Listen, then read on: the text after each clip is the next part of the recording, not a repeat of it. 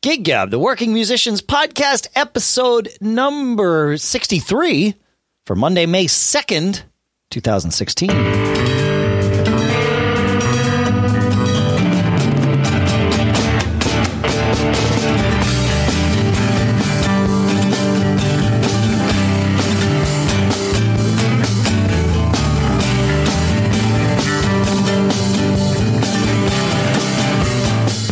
Greetings, folks, and welcome to Gig Gab, the podcast for weekend warriors. Here in Durham, New Hampshire, I'm Dave Hamilton. Here in Los Gatos, California, Paul Kent. Hey, man, how goes it? It's going really good. How's it going for you? Good. As I mentioned last week was theater week for me, so it was all of it since the last time we chatted.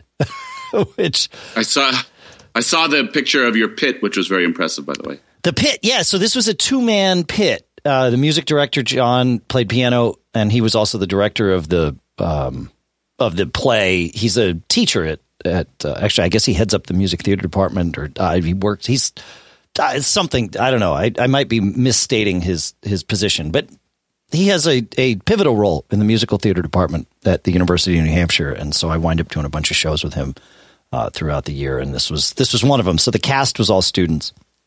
In fact, I think John and I were the only non-students involved, but yeah, it was fun. This is the spring musical that they call the studio musical. It's a bit smaller cast. They can kind of do shows that, wouldn't lend themselves to a big, huge theater. And it gives them a little bit of flexibility, but it's interesting because no one's mic'd. So, volume is a very, carefully managed thing, especially from us, and balancing. And usually it's pretty easy because if we can hear the singers who are, 30 feet away from us singing in the opposite direction, then we know we're not playing too loud. Right. Yeah. But it's interesting trying to play, with, the right intensity, regardless of what volume one needs to play at. In fact, for this show, I had, there were a couple. It was a fun show. There were a couple of Latin numbers, some reggae things, but this one Latin number, these people go to a dance and they're dancing, and then they have a conversation, and the conversation happens while everyone else on stage is quietly dancing, and I'm basically playing a drum solo underneath a conversation. So it's the quietest drum solo I've ever played in my life, and I did it 3 times this weekend, which is really interesting. It was hard to keep the pulse. Every instinct in my body says, "Oh, I see people dancing. I need to provide them with a pulse," right? And it's like, yeah, that's true. However, even more important than that is that the audience hears the two people conversing. It's different when people are singing. You can play a little bit louder because people tend to project more when they're singing. But so that was an interesting. There's always interesting parts, and no night is the same, even though it's all written the same thing. There's always, especially on a 3-night run, there's things to learn during every performance. Yeah, was the show a success? It was. Yeah, it was fun. It was good. Everybody had a good time. The crowds liked it, and yeah, it was. Would you ever want to conduct a pit band? For some reason, I had never thought about that before. And then for some reason, I don't know if it was a dream the other night or I was thinking about it, but I envisioned a scenario where I was conducting the pit band, like leading the pit band. And yeah, sure, that would be fun. It would be, it's a ton of work because it's very easy for me. Easy is the wrong word. I walk in, and the first dress rehearsal we did was awkward. It always is, because the music director, the piano player, and the cast had been working on this together for months, and I walk in, and it was very much, the third wheel scenario, which is always what happens. But this was, since the pit was just 2 of us, it wasn't like he brought a band in. It was, now Dave's here, And there's, his John and I have gotten used to working with each other. But one thing I've learned is John's sense of time is more he prioritizes the actors over, say, how a band would play a song.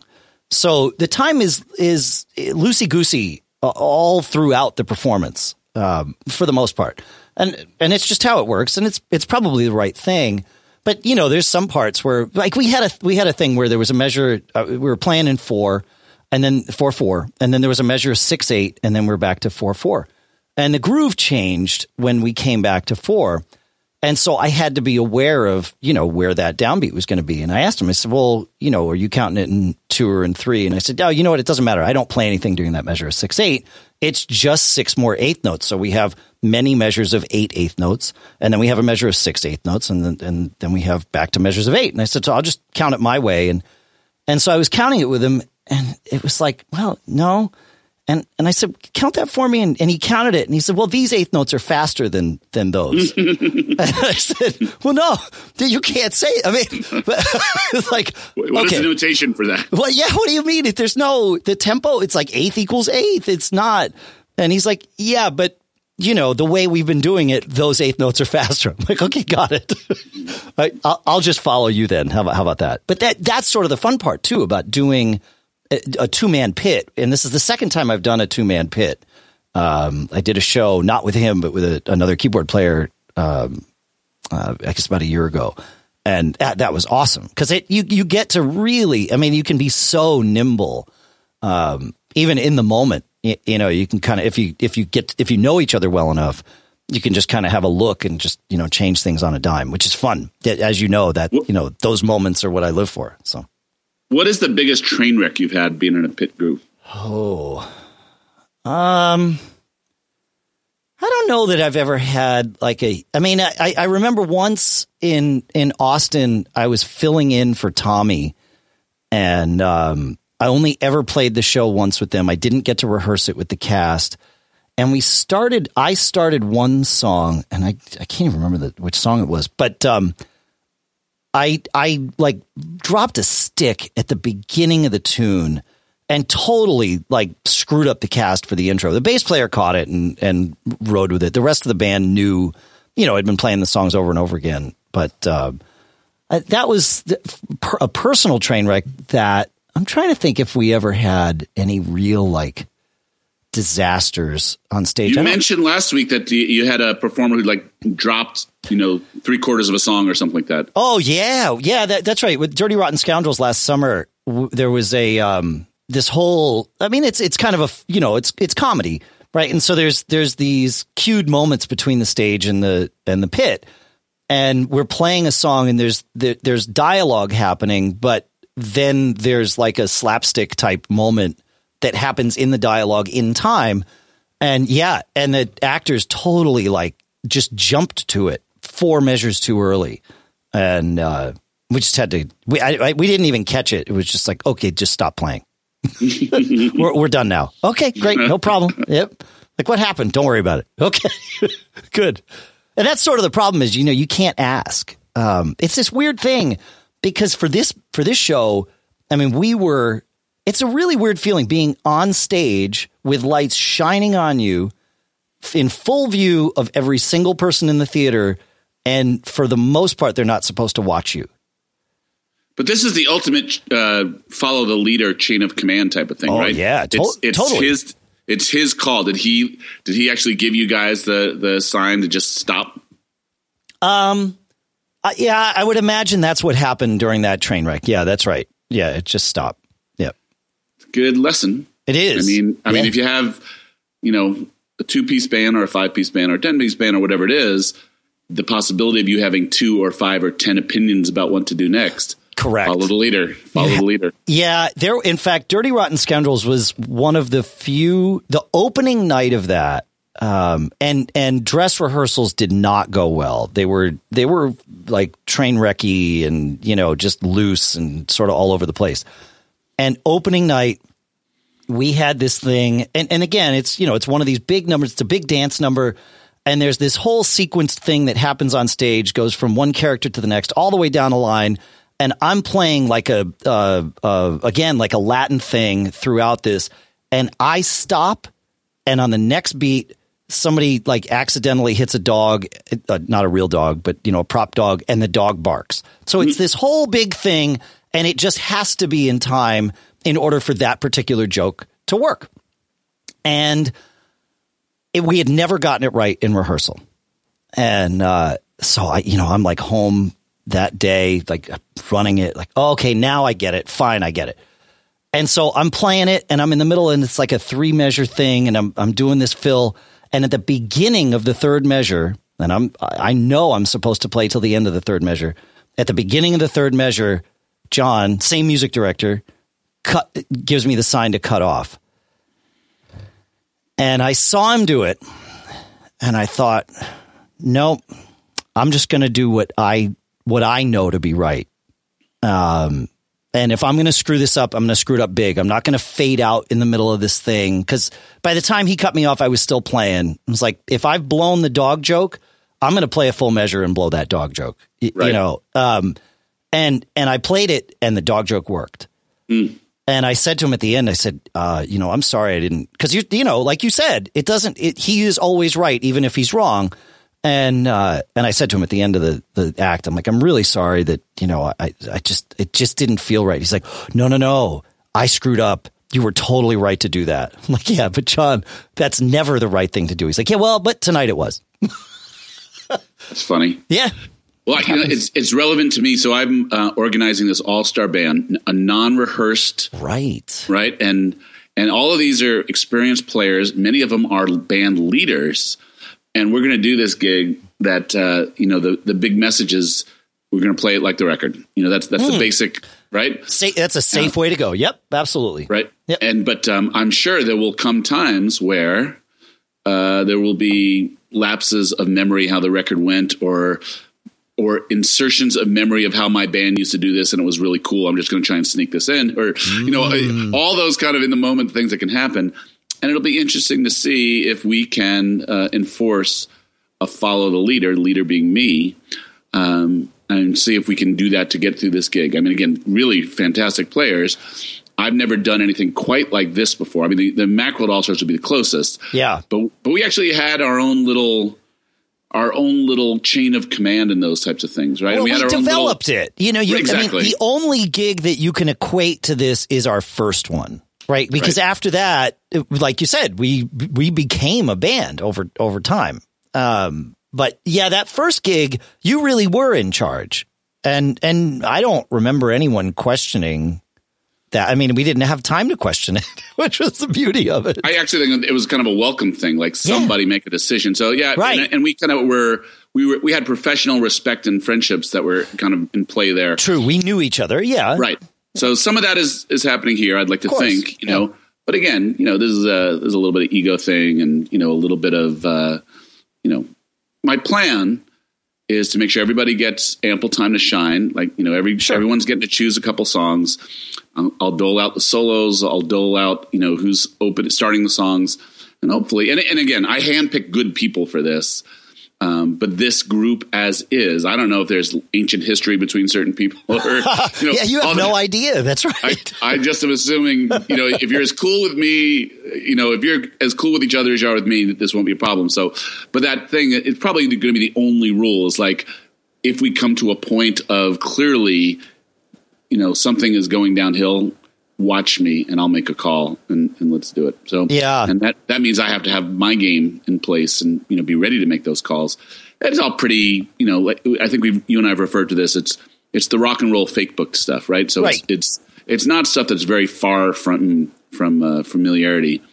So no, it's just trying to make it come across in an entertaining way. I mean, there's you can play to entertain each other on stage, and then a different level is to entertain a crowd of people that don't care that you guys have different opinions about how this song might move to the chorus. Well, that's the thing. All these people who are being invited, they all have a good fan base. And so they all are going to be bringing people and wanting to perform for their friends and family as part of this all-star band.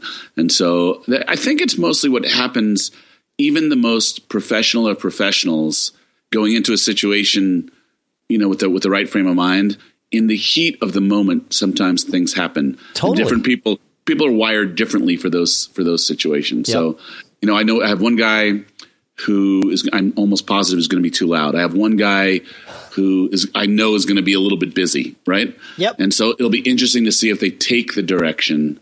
And then I have a bunch of people, like Steve and Mary Ellen are playing with me, and we've developed this great rapport. A couple of house rockers there, so there's enough there to kind of grease the skids that if one guy kind of starts going out on the rails, I think I'll have some of that emotional support on stage to kind of help rail people back in. If that's going to happen. And your rhythm section is house rockers, is that right? Nope. Oh. Nope. There's 5 guitarists. Oh. There's 3 drummers. Oh, okay. Not all at the same time. They're rotating in and out. So on any one song, it could be any combination of these people. Right. And there's 3 bassists, 2 keyboardists. Yeah. No, when we first started talking about it, you were kind of thinking of just having like the same drummer and bass player, and so obviously that's too many good players. I couldn't do that. Yeah. Yeah. Fair enough. Yeah. Yeah. I mean, these are like some of the people who have made this scene in my area what it is. I mean, they've been playing for years. They have great followings. Mostly they're just great players. And to my knowledge, all my interaction, they're great people as well. So I'm not, there's 1 or 2 people I want to invite that I do not know. Like there's this one guy who's up and coming. He's younger, but he sounds like he's been, he plays like Stevie Ray Vaughan, incredible voice, but he knows none of us and I don't know him, but I've seen him and he's really, good. And I thought it'd be a nice thing to kind of get some of the new up and coming blood. And then there's some other people who I just admire, but I don't know them very well. But the band is already about 15, 16 people. So we're getting the basketball term is there enough ball to go around? Right. Right. So we're almost getting to that point where I'm going to have to throttle it back. So every dream I ever had for what this gig could be, I'll have to be a little bit conservative. But the hard part's going to be next year, Yeah. Because some of the people that are playing this year. This morning. Oh, of course you did. I got one. Like, I guess I didn't make the cut, the passive aggressive thing. And actually it was, I've had 2 or 3 requests. Yeah. And you know what? And you know what this is all about? This is the first thing I said about getting involved with this Music in the Park thing. Even though I'm not selecting the bands myself, just about everyone I know who's in a band contacts me. And even when I tell them because I know so many people, I'm trying to stay out of that. Yeah. I don't think people are buying it, which is really unfortunate. And so I'm just kind of exposed, but I wonder at the end of the day, if I extract myself from the problem, at the end of the day, these little skirmishes of disappointment, they are painful to me now. Sure. But I wonder if at the end of the day, just doing these big events are going to be better for me, better for the house rockers, better for my town that I'm trying to put this, music event on. I wonder if at the end of the day, the success of the events are what's all anyone's going to remember. And, someone who's going to be, hey, you didn't pick my band. Will they be like, whoa, that's a pretty good series. I get you're doing the best you can. And, well, we experienced that with the Macworld All-Star Band, right? Yeah. Because it was not the door was open for many years. And then slowly the door closed. And I think finally we realized it was closed, sort of after that had happened. And there were some people that were, understandably, upset to be left out of that for lack of a better term. But at the end of the day, everybody enjoyed the entirety of the experience that we, all put together. So, yeah, I think the stars are on your side on this one. Cool. Yeah, man. Yeah. Well, I'll report back on. So that gig is July 24th. If I'm not here for the July 25th, it's because I got taken out and tarred and feathered. Yeah. But, that's hopefully right. I'll come back in with a really good story about how it all went. That's good. Hey, man, we had a couple of questions come in that I think we can and should address. So questions. Feedback at giggabpodcast.com is where you can send us questions. You can also post them on Facebook for us. We see them everywhere. And even if we answer them on Facebook, if we think that they're good for the show, we're happy to bring them in here. But these 2 came in via email. So we'll start with Kevin first. He was referring to, I think it was episode 61, if I am correct on that. But we had a discussion about Slack. And Kevin wrote, he says, I manage and am the de facto leader of my band. When I heard you guys talking about Slack on your recent podcast, I thought That's just what we need. We currently do most of our communication via text and email, and it's a pain to keep up with. So off I went to research Slack and tried to sell its use to the rest of the band. And there it went downhill. No one wanted to try it even for a few weeks. All I got was resistance in them telling me text works great and we have the band calendar. Why do we need this? I tried to explain to them that I have to keep my fingers on the information passed around, song ideas, gig booking, equipment rentals, replacement rather, and upgrade sets. The list goes on. I don't think they have any idea how much juggling I have to do and how frustrating it is to manage all the information. And that's just with the band. I have a day job, plus I umpire baseball. There is a tsunami of information that I have to stay on top of. Kevin's question is, how do I convince them that getting better organized, whether with Slack or any other tool, is in their best interests? I don't mind being the leader and making stuff happen. I enjoy it. But I don't want to get to the point where I just tell them I can't be responsible for all of it and throw it to them. If it comes to that, I might as well get used to the idea of new material not being learned and gigging once a month instead of 4 to 6 times a month. Any advice you can offer would be very helpful. Thanks, Kevin. Yeah, that's a great question. And you and I have a particularly interesting approach to this since we work in the technology business. And we've been working in the technology business for a very, very long time. The concept of giving technology to people who might not want it is something that we've both dealt with, whether it's your mom. I mean, if you can all remember back when people started buying computers for the first time and, family members started asking for tech support, which is the worst job of all jobs. This is a social problem more than it is a band problem, but I think there's some unique things about running a band. So first of all, we'll repeat, Slack is this tool that you can sign up to use online. It's called a group communication tool. It combines a few things. It's a chat, like a lot of people might remember Instant Messenger. AOL's tool would be the original kind of chatty thing that most people used. Right now, Apple has their iMessage thing. We use all of us use SMS texting on our phone. That's a form of chat. So that's one thing that Slack does. Slack also provides you a centralized place to store documents and share documents is another thing that Slack does. And these are all very valuable and everything's searchable. Actually, that's really important. So if you need to go back and find something that happened a long time ago, it's a lot easier. And as we discussed this when we had it on the show, email is horrible for this, because email threads turn into other conversations, which turn into other conversations, and it's very hard to kind of keep a linear view of a discussion. So Slack really solves that in a great way. It's free for small groups. If you're a bigger business and you want to add some kind of professional features, you can pay. But small groups, there are some limitations, but for most bands, you're never going to run up against those limitations. So Slack is a group communications tool. If you have a group that communicates, Slack can facilitate this better.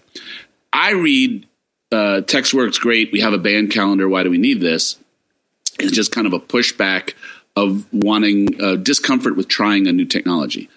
If it was me and you, Dave, we'd be like, "Oh, cool! Let's take something out for a ride and see how it works." Let's see what happens. That's right. Right. Yeah. But many people actually are just like, they can be technology adverse because learning curves and time and all these types of things. Yeah. So the question is, as a leader, can you just say, listen, you've given me this job, I take it willingly, but you got to make it easier on me, so I'm going to insist that we give this a try. Can you do that? Some of that is your personality, and some of it is the communications personality that exists within your band. Do you have that kind of veto, overarching power to kind of enforce, we're going to give this a try, because if you want me to keep doing the work, you got to agree that it should be as easy on me as possible. And I think that sounds reasonable to me. What do you think?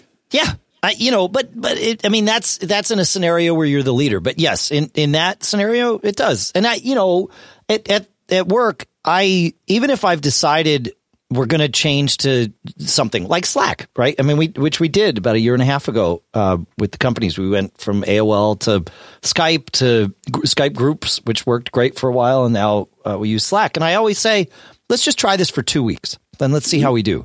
And that's true of everything. And I think the guys at work have kind of, they see through it now. They know, all right, well, this is just, we're going to change to it. But it also, if it fails, you can abandon it. It's not, it's not like you're spending thousands of dollars to do it. It's free. Right. So I will also say this. I brought 2 groups onto Slack. One is my band. Yep. And one is the kind of all volunteer group that's doing this music in the park thing. Yeah. And to a man, everybody loves it. Oh, yeah.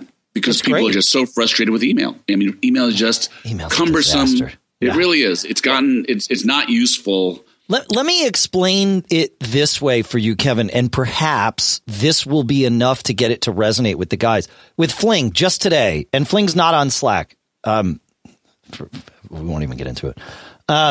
Maybe we will. But I sent out an email talking about some speakers that I found, actually, that somebody recommended to me. And then 3 different people replied to that email. One asked, can we, get together this week and what day? Another started asking about audio interfaces to use with their computer. And I think there was one other thing. So now we have one thread, and within 30 minutes, there's 3 different topics going on. With email, like, how do I, like, if I just want to focus in, if I'm a guy that's like working all day and I don't want to get sidetracked with the gear discussion, which fun as it might be, I just don't have time for it. But I do need to know about when, we might get together, because that's sort of important, especially if one of the nights is tonight. How does that stay compartmentalized? And with email, it's nearly impossible. A thread of email is great if you have a group of people that only need to be synced up on one thing. But as soon as you have multiple topics that those same people are going to be revisiting again and again, email falls apart. This is where Slack, you could set up a channel for, rehearsals, set up a channel for gigs, set up a channel for gear discussion. And now you can go into Slack and see, oh, there's something about rehearsal. I need to check that. Or there's something about gigs. I need to check that. Gear discussion. I don't need to check that. And you can even set it to notify you differently in those channels so that, with gigs, you get a notification on your phone or whatever. With the gear discussion, that's more, I got some extra time. Let me see if, hey, look at this, and you can sort of go down that rat hole. So that's the beauty of Slack versus email. I'd add to that, you're probably using Dropbox. You're probably doing a couple other things that Slack kind of brings into under one umbrella. Mm-hmm. So it is helpful. And again, searchable everything is really, really, really useful. So that's a great distilling of the immediate problem that Slack will solve for everybody. So the answer to your question, Kevin, is if you are the leader of the band, or if you have been given a piece of work to do that benefits the band, I would take the approach that don't you, the band, want to continue to incent me to do this job that nobody else seems to want to do? Yeah. Make it easier for me, so let's try it. And I will say again, the 2 groups that I've brought on, one is a band, they all find it incredibly, they love it. They love how easy it is to be mobile. Use Slack on your phone.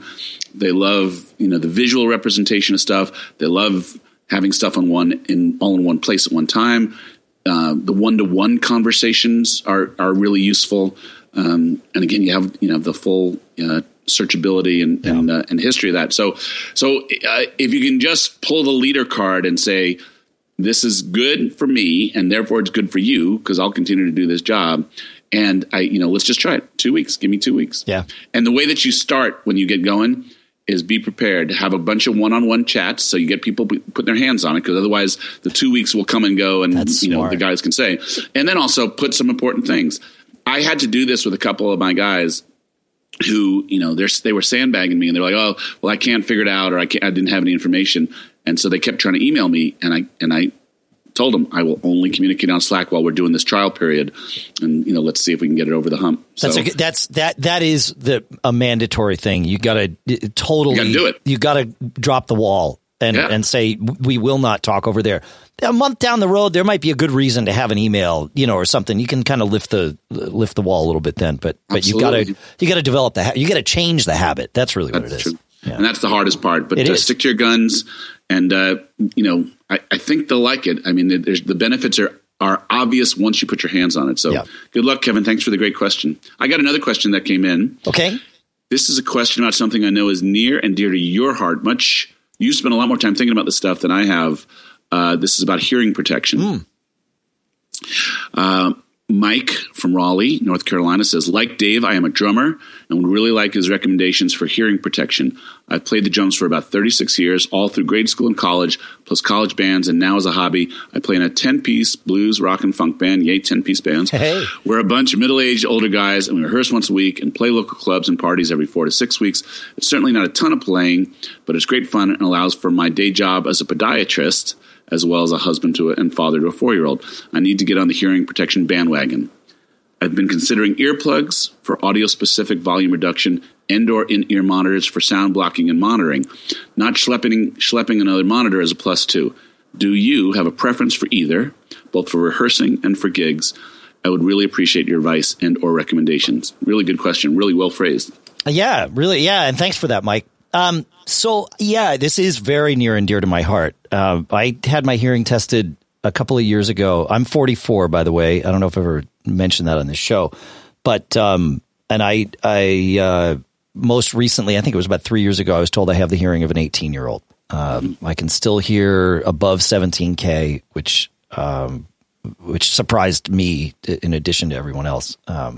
But starting at 14, when I started playing the drums, I started wearing earplugs.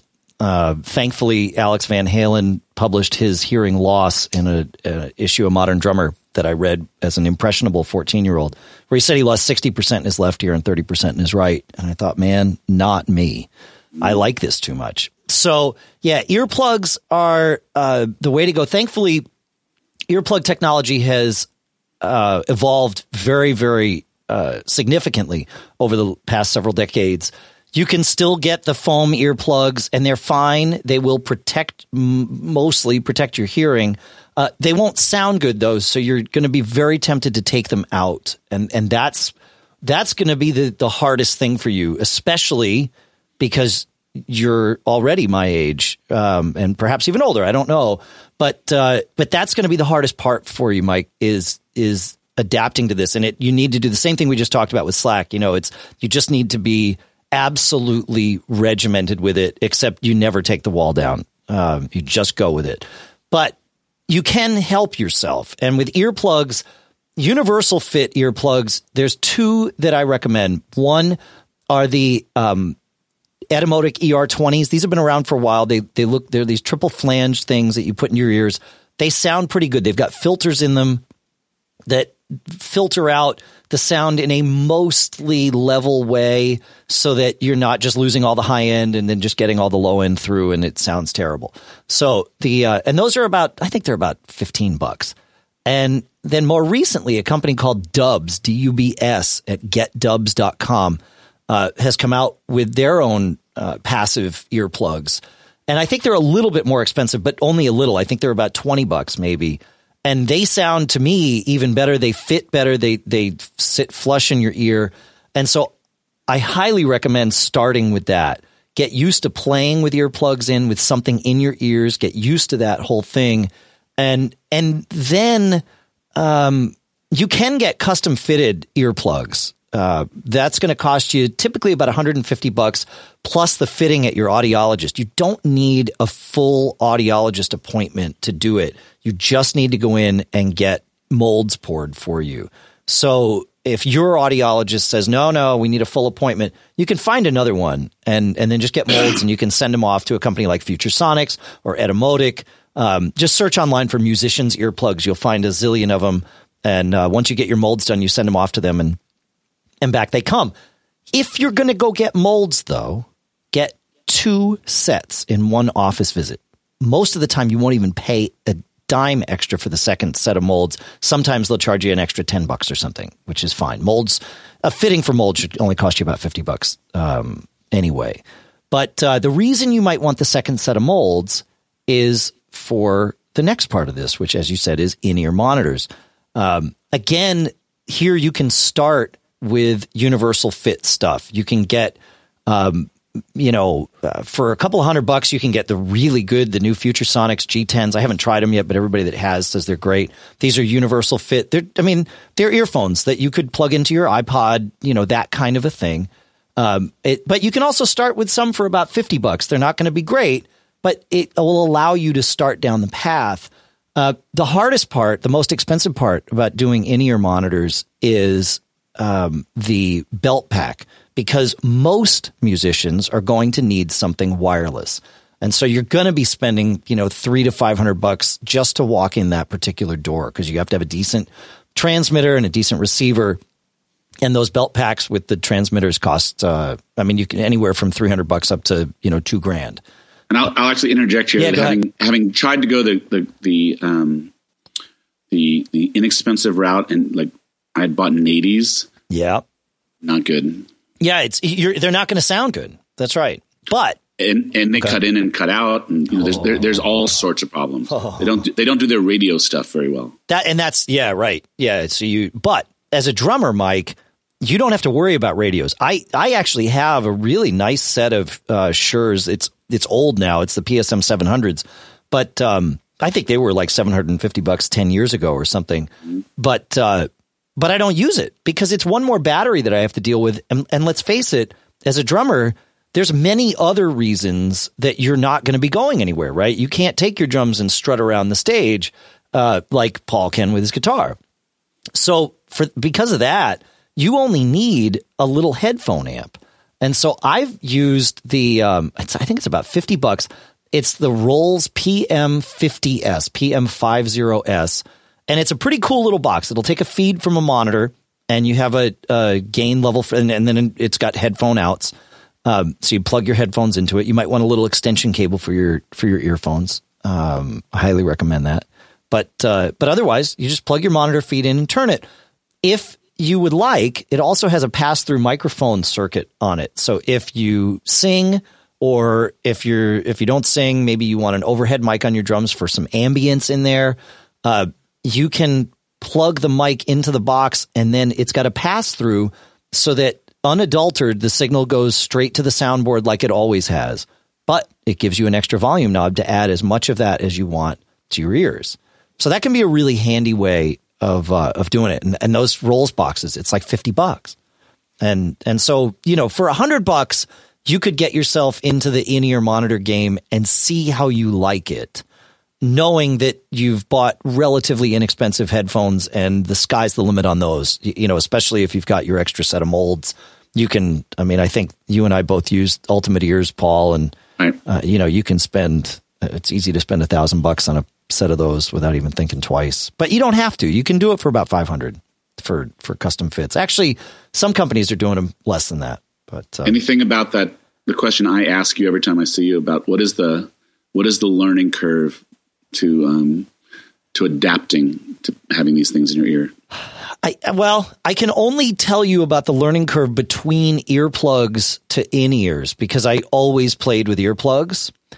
And I think it's probably a bigger learning curve going from nothing to earplugs than it was earplugs to in-ears, because the earplugs to in-ears, the hardest part for me was figuring out what mix I wanted in my ears so that I could do it efficiently. And I still thank the guys that were in the band that I played in called Route 66 down in Connecticut when I was going through this, because I know I drove them crazy at rehearsal for probably about a year sorting it all out. But but what I learned was, I want an ambient mic, even if it's, and usually an overhead mic over my drums is enough. Even if it's not going into the house, just something for my ears so that I can hear that kind of stage chatter and stage wash. But you need to figure out, the hardest thing, and this is why I think going from nothing to earplugs or nothing to in-ears is harder, is you have to get used to playing and hearing at lower volumes. Mm-hmm. I think that's the hardest part of all of this, because you're used to hearing these really loud volumes, and there's a psychological effect that you lose when that goes away. Yeah. So I brought this up before, and I think it's for anyone going from nothing to something. Mm-hmm. So it's weird. And the first thing that you deal with is you feel detached from the experience of playing in the band. You feel detached from the band. You feel detached from the audience. And that takes just getting used to. When it's right, it's heaven. I mean, literally, it is the most, especially if you're singing, but when it's right, it is the most relaxed you will ever play, not having to fight, the just the very real volumes that are happening around you, being able to control that. But the downsides is that things change over the course of a night. Someone turns up, someone does this, and all of a sudden it's louder, and you're busy playing. So running that mix is a thing. So unless everyone in your band is very disciplined about holding on to their volume, which number of bands I ever heard of is zero that can do that, right? But so that's something. So as things change, you're a little locked into, now it's being thrown at you in a changed state. So that's a little bit weird. And then we had Dan East on the show, several weeks ago, and Dan is a professional sound guy, one of the best. And Dan sent me this fairly very detailed actually, process to give to my sound guy about how to create headroom and how to monitor the volume. And here's the deal: if all my sound guy had to do was monitor my in-ears, that'd be fine. But again, the number of bands in the type of situations like you and I have that have a guy who, a front of house guy who's not already stressed. Yeah, he's got a zillion things to do. Right. If you have a separate guy at all, right? Imagine if the mixer's on stage and your guitar player is supposed to lean over and do this stuff, right? You're not going to ask him. I'm that guy. Well, that's what I'm saying. I'm him. Yeah. So this is the downside, is that, professional in-ear monitors are nirvana for professional situations. But in the Weekend Warrior class, there are a couple of constraints that need to be dealt with. And if you don't have a Dave, someone who is adept at mixing on stage midstream, it gets even harder. So, and for the monitor it might not mix, be for everyone. I will say this, though, for the monitor mix, having a digital mixer that anyone on stage can use their iPad or iPhone to dial in their own in-ear mix, changes everything. I love it when I work with an engineer that uses one. I just say, okay, what app do I need? And then I don't ever need to talk to you about my monitor mix. I'm no longer a headache for you. And we're both happier because I don't like to drive, especially like you said, if it's a single front of house guy, I don't want to drive him crazy just to get my mix perfect. But with in-ears, you need more perfection than you do out of a monitor wedge. Well, you're stuck with it is the thing. There's no subjective learning. You are getting something piped right into your brain. Yeah. I think I speak for a lot of guys is that mid-show, your adrenaline's going, you're remembering the words, you're thinking about the next song, you're thinking about the cue. It's actually, I find it hard to actually discern what I don't like about my mix. All I know is that it's not comfortable and not right. Huh. Yeah. Again, I have a lot of guys. I can hear one horn really loud. Which one is it?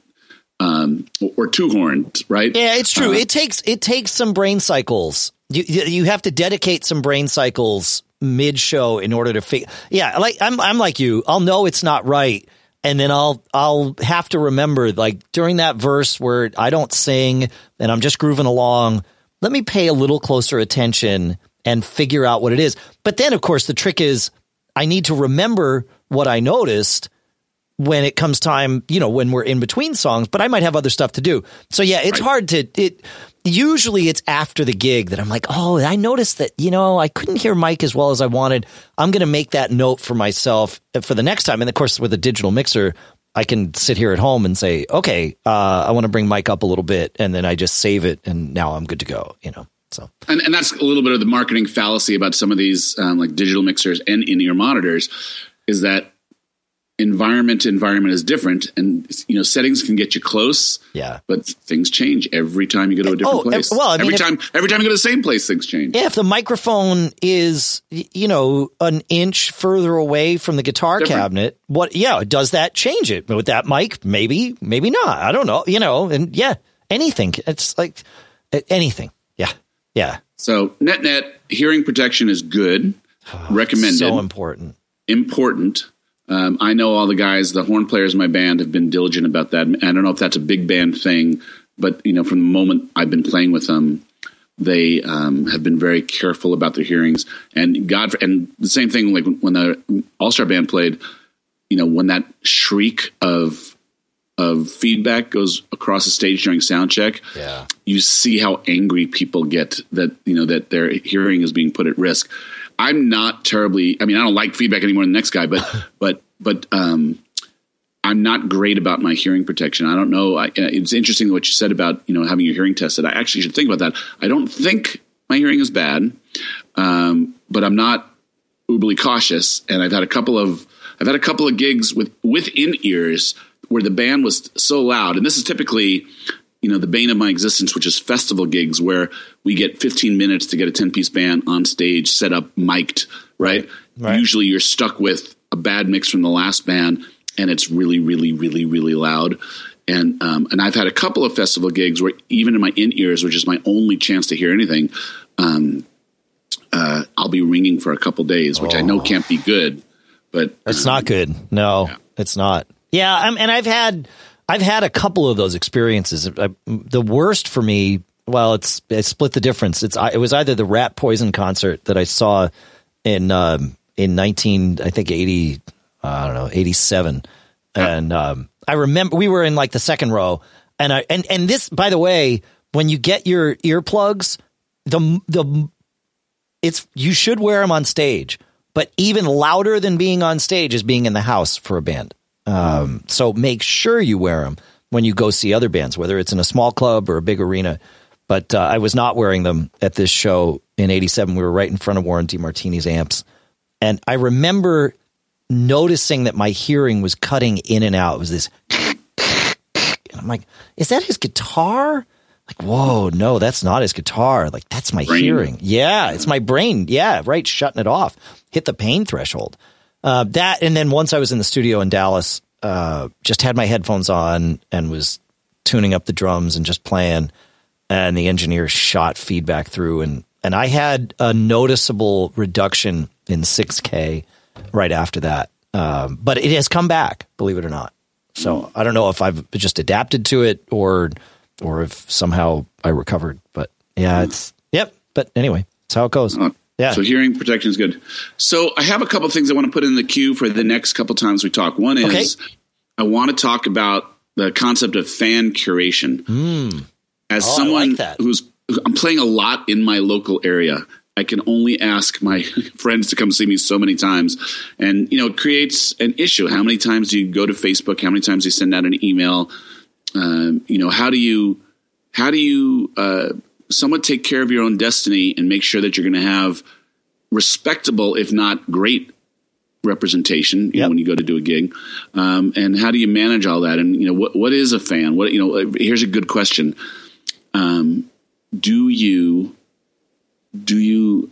I have some people who will email me and ask if they can be on the guest list. Same people all the time.